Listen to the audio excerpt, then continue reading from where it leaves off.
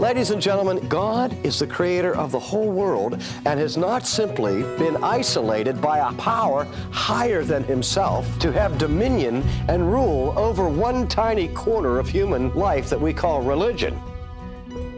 But if he's really the creator of the universe, and if he is the sovereign ruler over all things, then all things find their meaning and their significance as they are related to him. The late Professor Cornelius Van Til once said there's no such thing as a brute fact, and there's no such thing as a mute fact, because every fact is tied to its creator and find its meaning and its significance in its relationship to God.